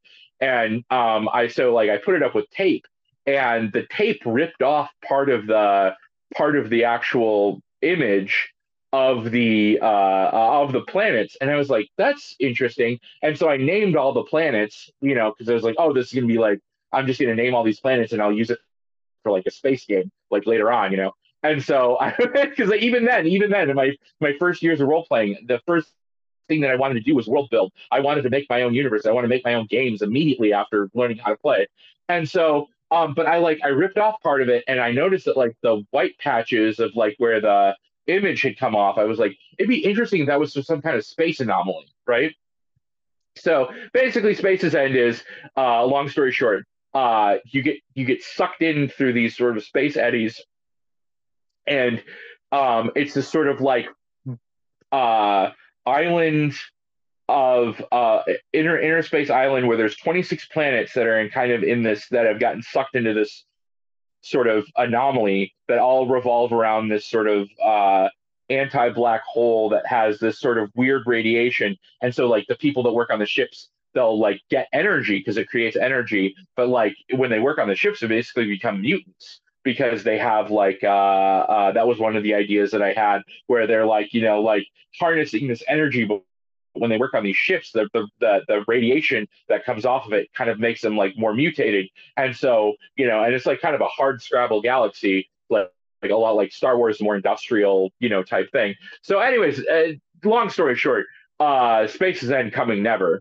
But like, it's one of those things that keeps me going and keeps my mind turning in the back of my head, and it's gone through so many permutations. And I've had characters, that exist on this like hard sort of like dark sun, type planet called Diostar, and there's Morningstar, the last Pell, and he's this like intergalactic warlord that kind of, has a very, he's big and green and has this, and I've drawn all these characters out. And it's just like, yeah, I don't know. I have a lot of like thoughts and ideas that I've poured into this setting that may never Yeah. see the light of day, but that's my heartbreaker. That's the big one that I'm gonna produce someday. And Yeah. it's and but now the further I get into game making, the more I realize that all of those big ideas, I'm gonna have to squeeze those into a book. I'm gonna have to Yeah. take those ideas and make them playable. And is that a game? Is that a game that I have these NPCs for? Is it a story? Is it what is it? But yeah. So I mean, that's like the weirdest thing that I can think of is my sort of Space's End, which I just haven't um uh uh literally the end of space where Yeah. all these sort of weird things. And I don't know. So it's almost Guardians of the Galaxy, like but I probably talked about that for way too long. I apologize to the listening audience. But Yeah. It's no worries. You don't have yeah. to apologize. It's great. I mean, Solar Blades and Cosmic Spells were my Solar Blades Cosmic Spells was born out of wanting to make like a dark sun in space. So it's Mm, it's kind of like that's awesome. something in this sense. But why don't you try to make any like the minimal viable version of it just for us to see? You don't have to make like oh, I know you have this idea that I made something, it's done, I'm gonna move to the next. But wouldn't you want to like make something small for it and then you will build space ends as it grows, or you really want to make like something big and just have it ready, or you have no plans of ever finishing it for real? Yeah, I think that that's the one that if I ever did do like a Kickstarter, I'd get like a group of people together and be like, here's I'm gonna spearhead this, but here's what I need everybody, to help me with. And I would do if I were to do that, I would do like a big like Kickstarter type thing. That would be like a big like, something I could put on my shelf that is like the other role playing books, right? That is like Yeah, the codexes of my youth. I think that that's the goal of that one. yeah, Although that said, making a playtest version is not a bad idea, right? But yeah, yeah. I've got a An ton of other S-Con games. version, S-Con version, I don't Yes, know. yeah. Which a lot of times I'll do anyways. Like, when I Yeah, was developing a lot of my stuff, like I'll just release ashcan stuff of like I yeah, Beneath the Dungeon Floor had an ashcan. I'm trying to think of like Beyond the Hyper Trench had a ashcan. So I'll make that way people can kind of like download it, look at what the material is, and then be able to like figure out what's playing. But yeah, yeah, I don't know. Also, I recently have been thinking a lot about GI Joe, um, and the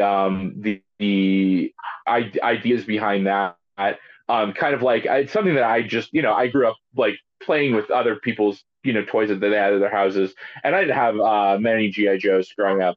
But I've that's something that I didn't know a lot about. And a few years ago, I got really into Masters of the Universe because I didn't know a lot about it. And then I started reading about it. I was like, oh, this is really neat.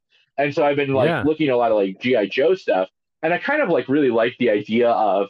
I think that that would be very those more toyetic properties that are you're able to think about like a quote unquote like international peacekeeping force or whatever. But it's like I think that like the GI Joes how they function is kind of like they don't actually deal with military operations. They're dealing with sort of like personal small team assaults on like bunkers of like the bad guy, like the Cobra bad guys, right? yeah. Special I'm like, that's forces kind of stuff. Yeah, right, yeah, that's perfect for a role playing game.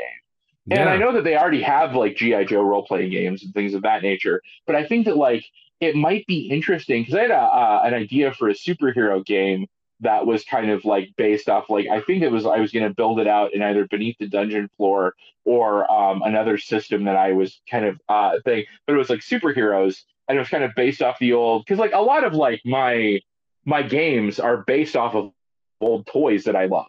So, like Beyond the Hyper Trench was literally, my love of the old Star Wars and Power for the Force 2 figures. A lot of my games are, I did Accelerated Warlords and Wise Men that was based off the old LJN Dungeons and Dragons line. So I draw a lot of inspiration from toys because I love action figures. And I had this uh, Secret Wars action figures, and I was like, it'd be fun to do kind of like all of these with like the serial numbers filed off, and look at the different bases yeah, and vehicles that they had, and then it was like so it's like assault on Castle von Glaum, which was the sort of like Doctor Doom-esque character that I had created with elements of Darth Vader and a few other things. And basically, you'd have to go rescue whatever heroes you weren't playing would be spread out through this dungeon, basically this electro dungeon. And the big evil bad guy has these superheroes locked up in his castle, and you have to go through the castle and save all these other heroes. But whatever heroes that you don't play with, that you don't choose to as your characters to inhabit while you're playing the game, then go into the dungeon as the people that are captured. And so I never quite got that one to work. So eventually I need to do that. but I was thinking about doing something along those lines for a GI Joe game, and also too, it would just be fun. I remember one of the last things that Ursa Minor and I did before he passed was that we were working on on like fake GI Joe stuff. So Hmm. his character was H2O yeah, and H2O yeah was he had the water he had with a water wagon vehicle. That had like the potable water that Yeah. for you get thirsty, when you're fighting these Yeah, things. of And course. my character was called Snack Pack, and he had the chuck wagon, which was the food. So it was the food and water vehicles. But anyways, so we kind of created self insert characters for this GI Joe thing. But like that's always stuck in my mind of like it would be so fun to come up with like fun names. And I think that like, again, like you could take the game seriously, but if it's a Saturday morning cartoon style action, you can have those funny little names and it's not going to break the immersion as opposed Yeah. to when you're in a fantasy game, if you're playing a wizard Yeah. named Gandalf or Yeah. Gan, Yeah. You're playing Middle Gan, Earth. Yeah. yeah, If you're playing in a Gandork or setting, whatever. yeah. Yeah. Yeah, it's Gendork, going to yeah. be different than if you're, Yeah. Wow. a military operative named, Neon Leon or something like that. I don't know. So, Yeah. it's, Yeah. I It guess it's all varies the about the setting. spirits, yeah. Yeah, it Yeah, varies the exactly, spirits of the exactly. game, yeah. Yeah, for Yeah. sure. Yeah. I had an idea, but I forgot. I had a question, but oh yeah, about things you take inspiration from. And see you mentioned a lot about toys and cartoons and comics, and for me, I sense that a lot of things that inspire me to do my games and my art has a lot of to do with things that I loved as a kid in my childhood. It's something that has some emotional comfort to me, I would say. Like you see Cosmosaurus, you see Primal Quest, you have dinosaurs, you have cartoons, Lost in the Fantasy World inspired by the Dungeons and Dragons cartoon, all this kind of stuff and the things you're saying. So what I would like to ask is about your childhood. Do you have good memories of your childhood, and do you see this as a source of inspiration for your work? Um, yeah, I had a pretty rough childhood actually. I won't get into it, not here. But Sure. yeah, I definitely, it's all built off the bones of escapism, you know. Yeah, Uh, exactly uh, here. Yeah. Yeah. yeah, yeah, These were yeah. my The refuge. Yeah. Yeah, yeah, exactly, exactly. And when I was a kid, my reality wasn't necessarily the best. Farm life is hard, and there's other things that go into that. But it's one of those things where, I was very lonely as a child. I did not have the Yeah. type of interactions that I wanted to have with people, and I even felt disconnected from when I was attending public school. Um, I went to public school, I went to a private school, and I was also homeschooled. So I got the full gamut, of those experiences. But when I was homeschooled and living on the farm, things were very lonely. It was a lonely time in my life, and situations weren't the best, and a lot of sort of rough stuff happened, and it was just kind of one of those things where it's like Yeah. These I things were our friends, like the characters on the cartoon yeah, exactly, was yeah, kind and of it's our like, and friends. We felt I safe would with these things. Yeah. I would start building, mind palaces, I guess.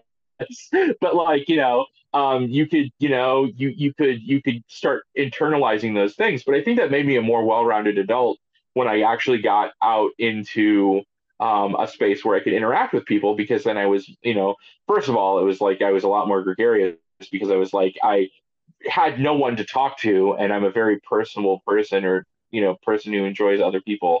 And I was just like, you can't stop me now from interacting with people. I'm going to interact with everybody on Earth, and I'm going to try to make everybody my friend. And but like Yeah. having those deep sort of roots of being able to build things out of nothing, build stories and adventures and ideas in your head about different stuff, and The Hobbit and Ivanhoe, and I watched a lot of I don't know if in Brazil if it was brought down there, but there was a TV show called Wishbone, and it was about a dog that told you about old classic literature stories, No, and I I was don't think introduced so. to a Yeah. lot of like classic literature through that. So like Three Musketeers and Ivanhoe and a lot of that different stuff, and that always like fascinated me. Those different like every episode they would tell a different, the very basic story of a Connecticut Yankee in King Arthur's court or whatever it was, and it would be, but the dog was the main character. But like it was like, or he would portray the main character. But it was like that introduced me to a lot of different like things, and I watched a lot of PBS growing up and stuff like that. So it was kind of like I didn't have access to a lot of the stuff, and then I had to go back and like catch up a lot. It's like I got to watch the first season of Power Rangers, but then I had to stop watching that because it was like deemed like inappropriate. I had to like really kind of like sneak watching Batman the animated series. That was and I had to like sneak around and kind of like the stuff that I was interested in. I Yeah. always had to kind of like not necessarily keep hidden, but like I just didn't have a lot of the opportunities. So when I got the opportunity, I was very excited to do it. And so it was one of those situations where I started building out those ideas. And I think later on that was fertile ground for me to kind of like shape it into game, shape it into illustration, shape it into. I loved reading books as a kid. I loved looking at Yeah. especially like old illustrations or anything that was like, and a lot of it, a lot of the reason I like the black and white art is because I read a lot of those older books with like the old print, the very thin line work, beautiful illustration stuff, and that kind of I think really captured my imagination a lot of the time. So, but yeah, I mean, based off the things that I liked during my childhood and the things that I didn't have access to in my childhood, that now as an adult, I can go back and say, yes, I'm going to learn everything about Yeah. G.I. Joe. I'm going to learn everything about Thundercats. I'm going to learn everything about, and I was always a big Star Wars kid, but now it's like I have unlimited access to that. And I'm gonna, Yeah. just enjoy that and revel in that, So, Yeah. but I yeah, get to it. answer your Yeah. question, yeah, Yeah. yeah, I feel much like the same way. I mean, probably we had different issues, but I mean, yeah, I felt lonely. I was hit as a kid, and now I'm investigating. They probably have autism and stuff, so I was kind of weird and a kind of outsider. And pop culture, cartoons, comics, and toys were really a safe space. It was where I felt more free to imagine and to be who we are, right? I don't know, and and, yeah. No, and listen, that I built yeah, I me a great emotional ties to these things, and now I think my imagination is tied to them, and when I create stuff, this always come really strong for me as an something that I don't know speaks to me. I think. Yeah, those old cartoons like the DD cartoons, yeah, Thunder the and I think that when you Barbarian. Yeah. that I had never seen the Dungeons and Dragons cartoon until last year. I Oh started yeah. watching it because I just didn't have access to it, and I was like, oh, this is interesting that they made a D&D cartoon. But I like, and I heard things, and I was like, oh, it's kind of goofy, but it's pretty fun. I watched it and I fell in love It's with great. Yeah. all of those characters, and I think that like it's like you have all of this like stuff, and I'm like, this is so incredible, and the way that it functions, they have like, okay, I recognize that, but I never I they would introduce new characters, and it was like Decon, sort of Skeleton Knight, and things like it's like I'd seen pictures of a hook horror before, but it was so cool to see that in the cartoon, or oh, what the one that has plants for hands, but it was like all of these other the different monsters, the classic monsters, the classic, but then also too just the very gentle way that like it's like these teams interacting with each other, and then having, oh, excuse me, the Huh. very gentle wisdom of the dungeon master. It's such a charming TV show. I love it, Yeah. and no wonder that like people in Brazil are like the biggest fans. Like it was huge down there, Yeah. and so it's like whenever you look at fan spaces for it, like I started going into fandom spaces for it, and they were just like, and it's just like 90% Brazilian people because they love it. In fact, there was a TV commercial for a car Yes. down there that was Yes. only for Brazil that where they brought Yeah. back the characters. But to many Yeah. people, especially from what I understand, the people of Brazil love the Dungeons and Dragons cartoon, which Yeah. is Yeah. incredible. That's so neat. Yeah. So, which I I have mean, the like DVDs that's here to show my kids. I bought the oh DVDs like really? a couple of months ago. Yeah, and I bought Tundar and Herculoids too, but those haven't arrived yet. But the Oh old yeah, D&D cartoon they have, yeah. Thundar, and that was like what Akla the Mock and or Ukla the Yeah. Mock. What was it? Yeah, Ukla, and yeah. Ukla, right. yeah, Yeah. yeah. And then Herculoids had the oh, I only saw it on there used to be a TV channel called Boomerang that was a spinoff of the Yeah. Cartoon Network, and they would Yeah, yeah. show the different, and I think like that one had the dinosaurs that could shoot like rocks out of their sort of like horns, right? Like there was something with the Herculoids, and there was like a Yeah, big goop Herculoids, creature. Herculoids, yeah, Yeah, Herculoids. yeah, Yeah. yeah. Yeah. They yeah, So they seems like a good inspiration for Primal Quest, and someday I want to do something like Thundar the Barbarian, like the Barbarians of the Future Past or something. yeah, oh So yeah, that would yeah. be awesome. Well, if Yeah. you, I'll throw my hat into the ring right now. If you want to get together and do that, I'd love to do some artwork Yeah. for it because Uh, I love nothing. Nobody loves future past stuff more than I do. yeah, Jack it's great. Kirby's Yeah. Yes, what yes. was it? Kamandi. Kamandi. Commandy, yeah, Yeah. Commandy, the last hero, and they also had Yeah. Anthro, the first hero in DC Comics, which was sort of like he was just a regular caveman, and then they Yeah. had Commandy, Yeah. who was the last caveman. So, Yeah. which um, there was recently a movie that came out, and it was from the DC animation, and I can't remember what the name of it was. I think it was maybe a John Constantine thing, where he was like trapped between worlds or something like that. But they had two extra cartoons on it. One was the Charlton Blue Beetle that was kind of in the style of the 1960s, 67 Spider-Man, which was really interesting. And they also had a Jack Kirby, like the animation looked like Jack Kirby for Wow. Commandy, and it was really interesting, Yeah, that and it must was have really been good. cool. Yeah. So, but yeah, yeah. Well, if you want to get together, Diogo, we'll do it. We'll do it. So Yeah, I yeah, do want to, but I have to finish the things I have started now. So yeah, yeah. yeah. Because You can otherwise, start one yeah, more thing. You could yeah, do it. no, no, I can't. Yeah, yeah, Yeah, yeah. Those intrusive thoughts. Keep doing it. Keep doing it. yeah, Keep making it. yeah, It's yeah. I cannot tell you how many drafts I have saved on my phone of Oh yeah, I mean, different. Yeah, yeah, I can't but just start another one. I have to finish yeah, something, and well, yeah. I finished one So thing. I finished a small commission adventure for Don Stroud for his Renations of Pilgrimage RPG. It's really kind of cool, like this horror, religious horror kind of role playing.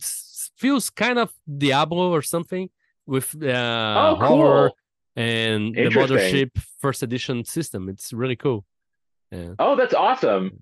I did when I did that zine game that I made, the Dungeon 80. I did a Diablo-esque expansion for it called Oh, D97 that was a nine. reference to Diablo. I love that. Yeah, I love playing the original Diablo. Uh, Yeah. so much so that sounds really interesting. Yeah. Yeah. That's definitely something I'm interested in. Yeah, I wanted to make a solo RPG kind of Diablo that would go to the cathedral and then afterwards the graveyard and then the catacombs and have to progress to reach hell someday. I actually started writing, but I didn't finish. That's one of the draft that's unfinished here. It's the Into the Abyss would be the name of the game. Ooh, yeah, that sounds Yeah, fun. That sounds yeah. awesome. I love Diablo 2. I used to play, especially the Diablo 1 and 2. I tried to play three Yeah. a little bit, but then like after 2 weeks, I was like, oh, okay, I'm done.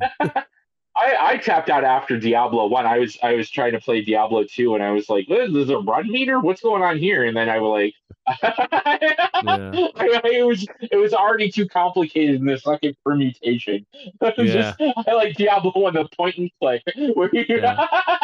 yeah. I But I just I just installed StarCraft 2. Do you like StarCraft? ah no, I wasn't a big computer game player. Oh I yeah, didn't have yeah, access to a computer until I was an adult, so it was, one of yeah. those things where it was like, I got to play Diablo at friends' houses and things like that. But and I Diablo guess my is great. grandpa had a Yeah, computer that I played Diablo on. But yeah, yeah, I never got into any of that stuff. I had cousins and my friends were all into, the Warcraft 3 and yeah, StarCraft and but I also too, again, being, artists really are the jocks of the RPG world. But I was yeah, never smart enough to play any sort of Command and Conquer or any of the either turn-based or real-time yeah. strategy. I was always like, what's really great is when the guy from Doom has a gun and he goes around and shoots the bad guys. That's neat. So I Yeah, I was always more of that. I honestly I love fighting games. That's what my favorite yeah. one What because you can what's just your favorite fighting game? probably Injustice. Like obviously being a big DC fan, I was like huge into that. Ah, I love Mortal Kombat. I love Mortal Kombat. Street Fighter is fine. I like Street Fighter 2 a lot. That was like really popular when I was a kid. So obviously like, I played a lot of yeah. that. I I played a love lot of the Marvel versus Capcom ones because it's so oh yeah, fast yeah, and yeah. I so had I had that on the PlayStation. chaotic. Yeah, Yeah, yeah, yeah, yeah. And I'd be like, who's Onslaught? Who's because I love comics and I have a working knowledge of Marvel, but yeah. I wasn't I'm like not. as up on Yeah, Marvel stuff. So I was always like, like, oh, who's this character? You yeah. know? I'm not very into DC. I'm more into Marvel. I don't know much about DC. I mean, I Oh, don't. I don't know much about Marvel too. But I mean, yeah. the movies and stuff. I like that DC, the TV series are really good. But for me, the movies, Yeah. I think they take themselves too seriously sometimes, and it can't Well, yeah, yeah. I mean, kind of. it's. I would like something that I'm pretty excited about James Gunn's, upcoming kind of hybrid where it's going to be, fun, and maybe he's taking it seriously, but it's going to be a little bit more a Yeah, lighter approach. I didn't hate the Snyder movies. I know that's kind of a unpopular opinion. I didn't hate them. I didn't love them either. They were, yeah, they were yeah, what they were, and I was excited to see my favorite yeah, characters and I liked some yeah, stuff and didn't like other parts of it. So it was just kind of one of those things where it's like, there's a yeah, lot of fundamental misunderstandings of those characters, but also too, I'm a fan of multiverse stuff. So it's okay that yeah, those characters were different. yeah, It's yeah. just Of like one of those course. things where it was like, and I loved like, Jason Momoa's Aquaman, like I'm a big Aquaman fan. So that was very cool to Do you see like like, him as Aquaman? Because yeah, I think that he he throws trash in the ocean, man. It's like he's Aquaman and he's throwing trash in the ocean. okay, What the but like fuck is he that? already knows how much like glass isn't going to hurt anything. He throws a water, but he already knows how much stuff is down there. You know what I mean? Yeah, So no, it's no, not gonna make a difference. Like just one bottle. Fuck it. right. Also, too, maybe in his universe he's already like cleaned up the big Yeah, ocean garbage patch. So he's like. Yeah, so this is just yeah, glass. It's fine. It's just gonna turn into more sand at the bottom of the ocean. It's okay. It's yeah. not like he's throwing, Okay, yeah, car okay, bat. yeah. It's not like he's throwing car batteries in there or anything. You know. Yeah, So but yeah, no. I mean, I thought that was like an interesting take on the character because he was like, oh, I'm yeah. Well, emotionally brooding they and they had to do something because they couldn't make Aquaman from like Super Friends yeah, into a well, movie. It the couldn't old Super work. Friends Yeah, cartoon. yeah, Yeah, it's Tusky, I need you to go over here and move this giant rock so this whale can get out. It was always yeah. like, I did like that character. Yeah, yeah.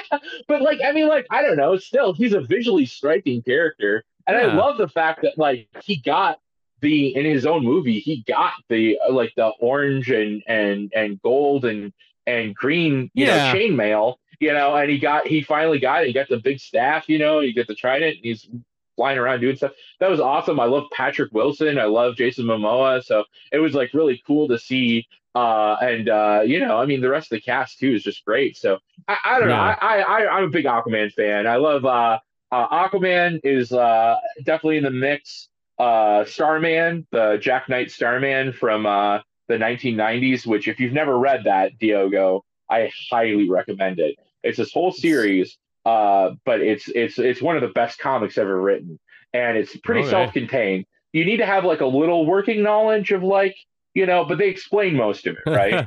But Okay. it's literature. It's like high literature. It's like this like, but it's like told in a very relatable and interesting way. But it's like James Robinson Starman, obviously top three, and Jay Garrick, my childhood love, the first Flash, Golden Age Flash with the wings on his helmet. That is like he was like I saw that as a kid, and I was just like, that is the coolest thing I've ever seen in my entire life.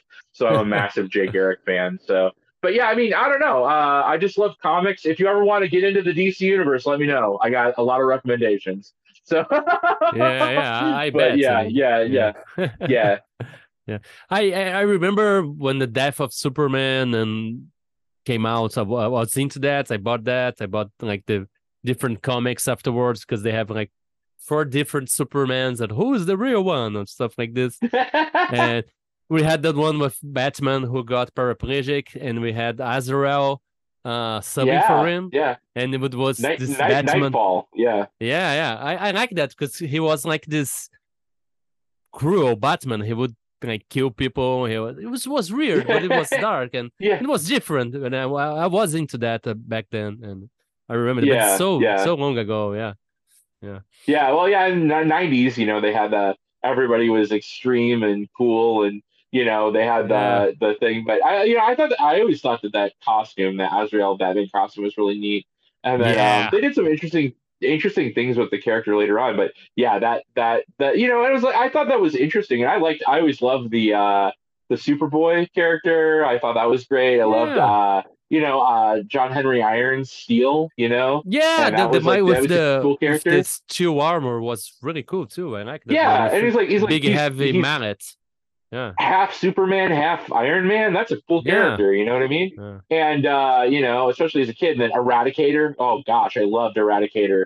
I was always on the fence. I could never tell if I loved his costume or hated his costume. But yeah, I thought he was a cool character. And then of course Cyborg Superman. yeah, you can't beat that. So but I love how he's a Fantastic Four, Mr. Fantastic, yeah, homage parody yeah. pastiche where Yeah, the he's cyborg one he and his seems like Superman and Terminator together. It's kind of yeah, scary. Yeah. yeah, yeah. But well, did you know how he got his the Hank Henshaw character, how he got his powers? No, Was they I couldn't forgot. Yeah. they yeah, they were like, oh yeah, he and his 3 crewmates broke into a science thing for an experimental rocket, and they went out into space. It's like literally just the Fantastic Four origin story, but they all died, and then the gamma radiation or whatever, whatever the non-copyrighted version of gamma radiation, fused him with the ship, the experimental ship, and that's how he became Cyborg Superman. So I always loved that as a kid. That Yeah. just like Yeah. really like I was just like, this is so interesting. So, Yeah. but anyways, Yeah. That's I something love DC Comics. Yeah. I can totally steal for PermaQuest. Like the aliens fall here and they merge with the ship, and the ship is an Oh alien that's yeah, alive. Yeah. yeah, That can work yeah, for sure. Well, Hodag, we are almost reaching 2 hours again, and time just flies by when we are talking, and we're yeah. talking You'll about have to cut a lot of this out, I think. yeah, not a lot, a lot of interesting stuff and suggestions and things for to watch and to look for, and we're talking about gaming ideas, and I think it was very very productive. It was completely chaos. I didn't have any questions prepared, but I think it worked fine. Do you have any last minute weird messages to send out to the weirdos who listen to us on their podcast? Yeah, I just, stay weird, be true to yourself, try to eliminate, bigotry from your heart, be open to everybody, and Yeah, try to be as good as you possibly can be yeah, in the area that you are, and do the best that you can for yourself. I guess that would be yeah, my message to everybody, yeah, because there's a lot of, I think a lot of turmoil and hatred in the world, and you just gotta do the best that you can in the area that you are. So yeah. And yeah, be certain that we are one another. I am you, you are me. Like we have to treat one another because we are just reflections of different me's we could be. Like we feel that thing like we love Pete Holmes, but something he says a lot that if I were that person, I would be that person. So that's it. If I were you, I would be you. So that's why I have to protect and love you the way you are, because we could be that person that we are having some problem with if we should try to understand them and welcome them in some way, I think. E- So yeah. e- exactly. Every person on Earth has just as much internal thought process, Yeah. internal, like they have people that they were raised by, they have people in their life that they love, they have people in their life that they maybe disagree with. And it's like, if you realize, I think that, like, there's a lot of people, it's hard to remember that as a human being, right? It's hard to remember that, Yeah. like, everybody on Earth has, and I'm not saying that you should, obviously, if someone's doing something wrong, if someone's trying to harm someone else, that's completely different. But, like, Yeah. at a base level, we're all people. And I feel Yeah. like, not to get too flower child on everybody, but, like, I just try to live my life, and let other people live Yeah. theirs, and make sure that, I'm doing the best that I can for the people around me, and make sure that I'm causing the least amount of harm possible Yeah. in the world. So, but yeah, totally. Also, I did have that idea about the audio game. So if we can get that to work out, you can cut this part off if it doesn't work out. But I created an audio game Yeah. as filler. I offered it up to Diogo initially, and I was like, if you don't have anything to release, here, take my game. So I have Yeah. this diceless audio game that you play, where you go through, and all you need is five fingers, or you could have a sheet of paper, but basically you could play it with five fingers, and it's a sort of a guessing game, where you have to guess a number between 1 and 3. If you guess wrong, the character, you have to put your finger down because the character dies. And there's a lot of secret surprises in there too. So, did you get a Yeah. chance to listen to it, Diogo? Yeah, I started it, but I didn't finish, and like I had a full day and stuff. But yeah, we're gonna Yeah, listen to no, it, and we yeah, can edit the parts that you said need to change, and I will try to yes. put it at the back of the end of the episode, too. Okay, Yeah, okay, okay. So if it doesn't work out, no problem at all. yeah. I just I have to figured figure out how just to to download the audio too, because I don't have the download from YouTube stuff, but I'll try to figure that out. I'll try to look it up. If worst comes to worst, I'll try to get in my old computer and see if Okay. it's still on there. Yeah. So yeah, but awesome. Yeah. Well, I appreciate it. It's always super fun talking to you, Diogo, and I'm glad Yeah. that It we was get a chance great. to have another more informal conversation. And always great to speak with you. Always great Yeah. to talk to your friends. For sure. Can you go out and say us the phrase? So just say keep it weird. Absolutely. Keep it weird. Thank you for listening to Weird Games and Weirder People. If you'd like to keep up with the show, please subscribe to be notified when we release new episodes. If you'd like to support us, please leave a review or head on to code-fi.com/WGNWP. See you next time, and remember, weird is the new wonderful.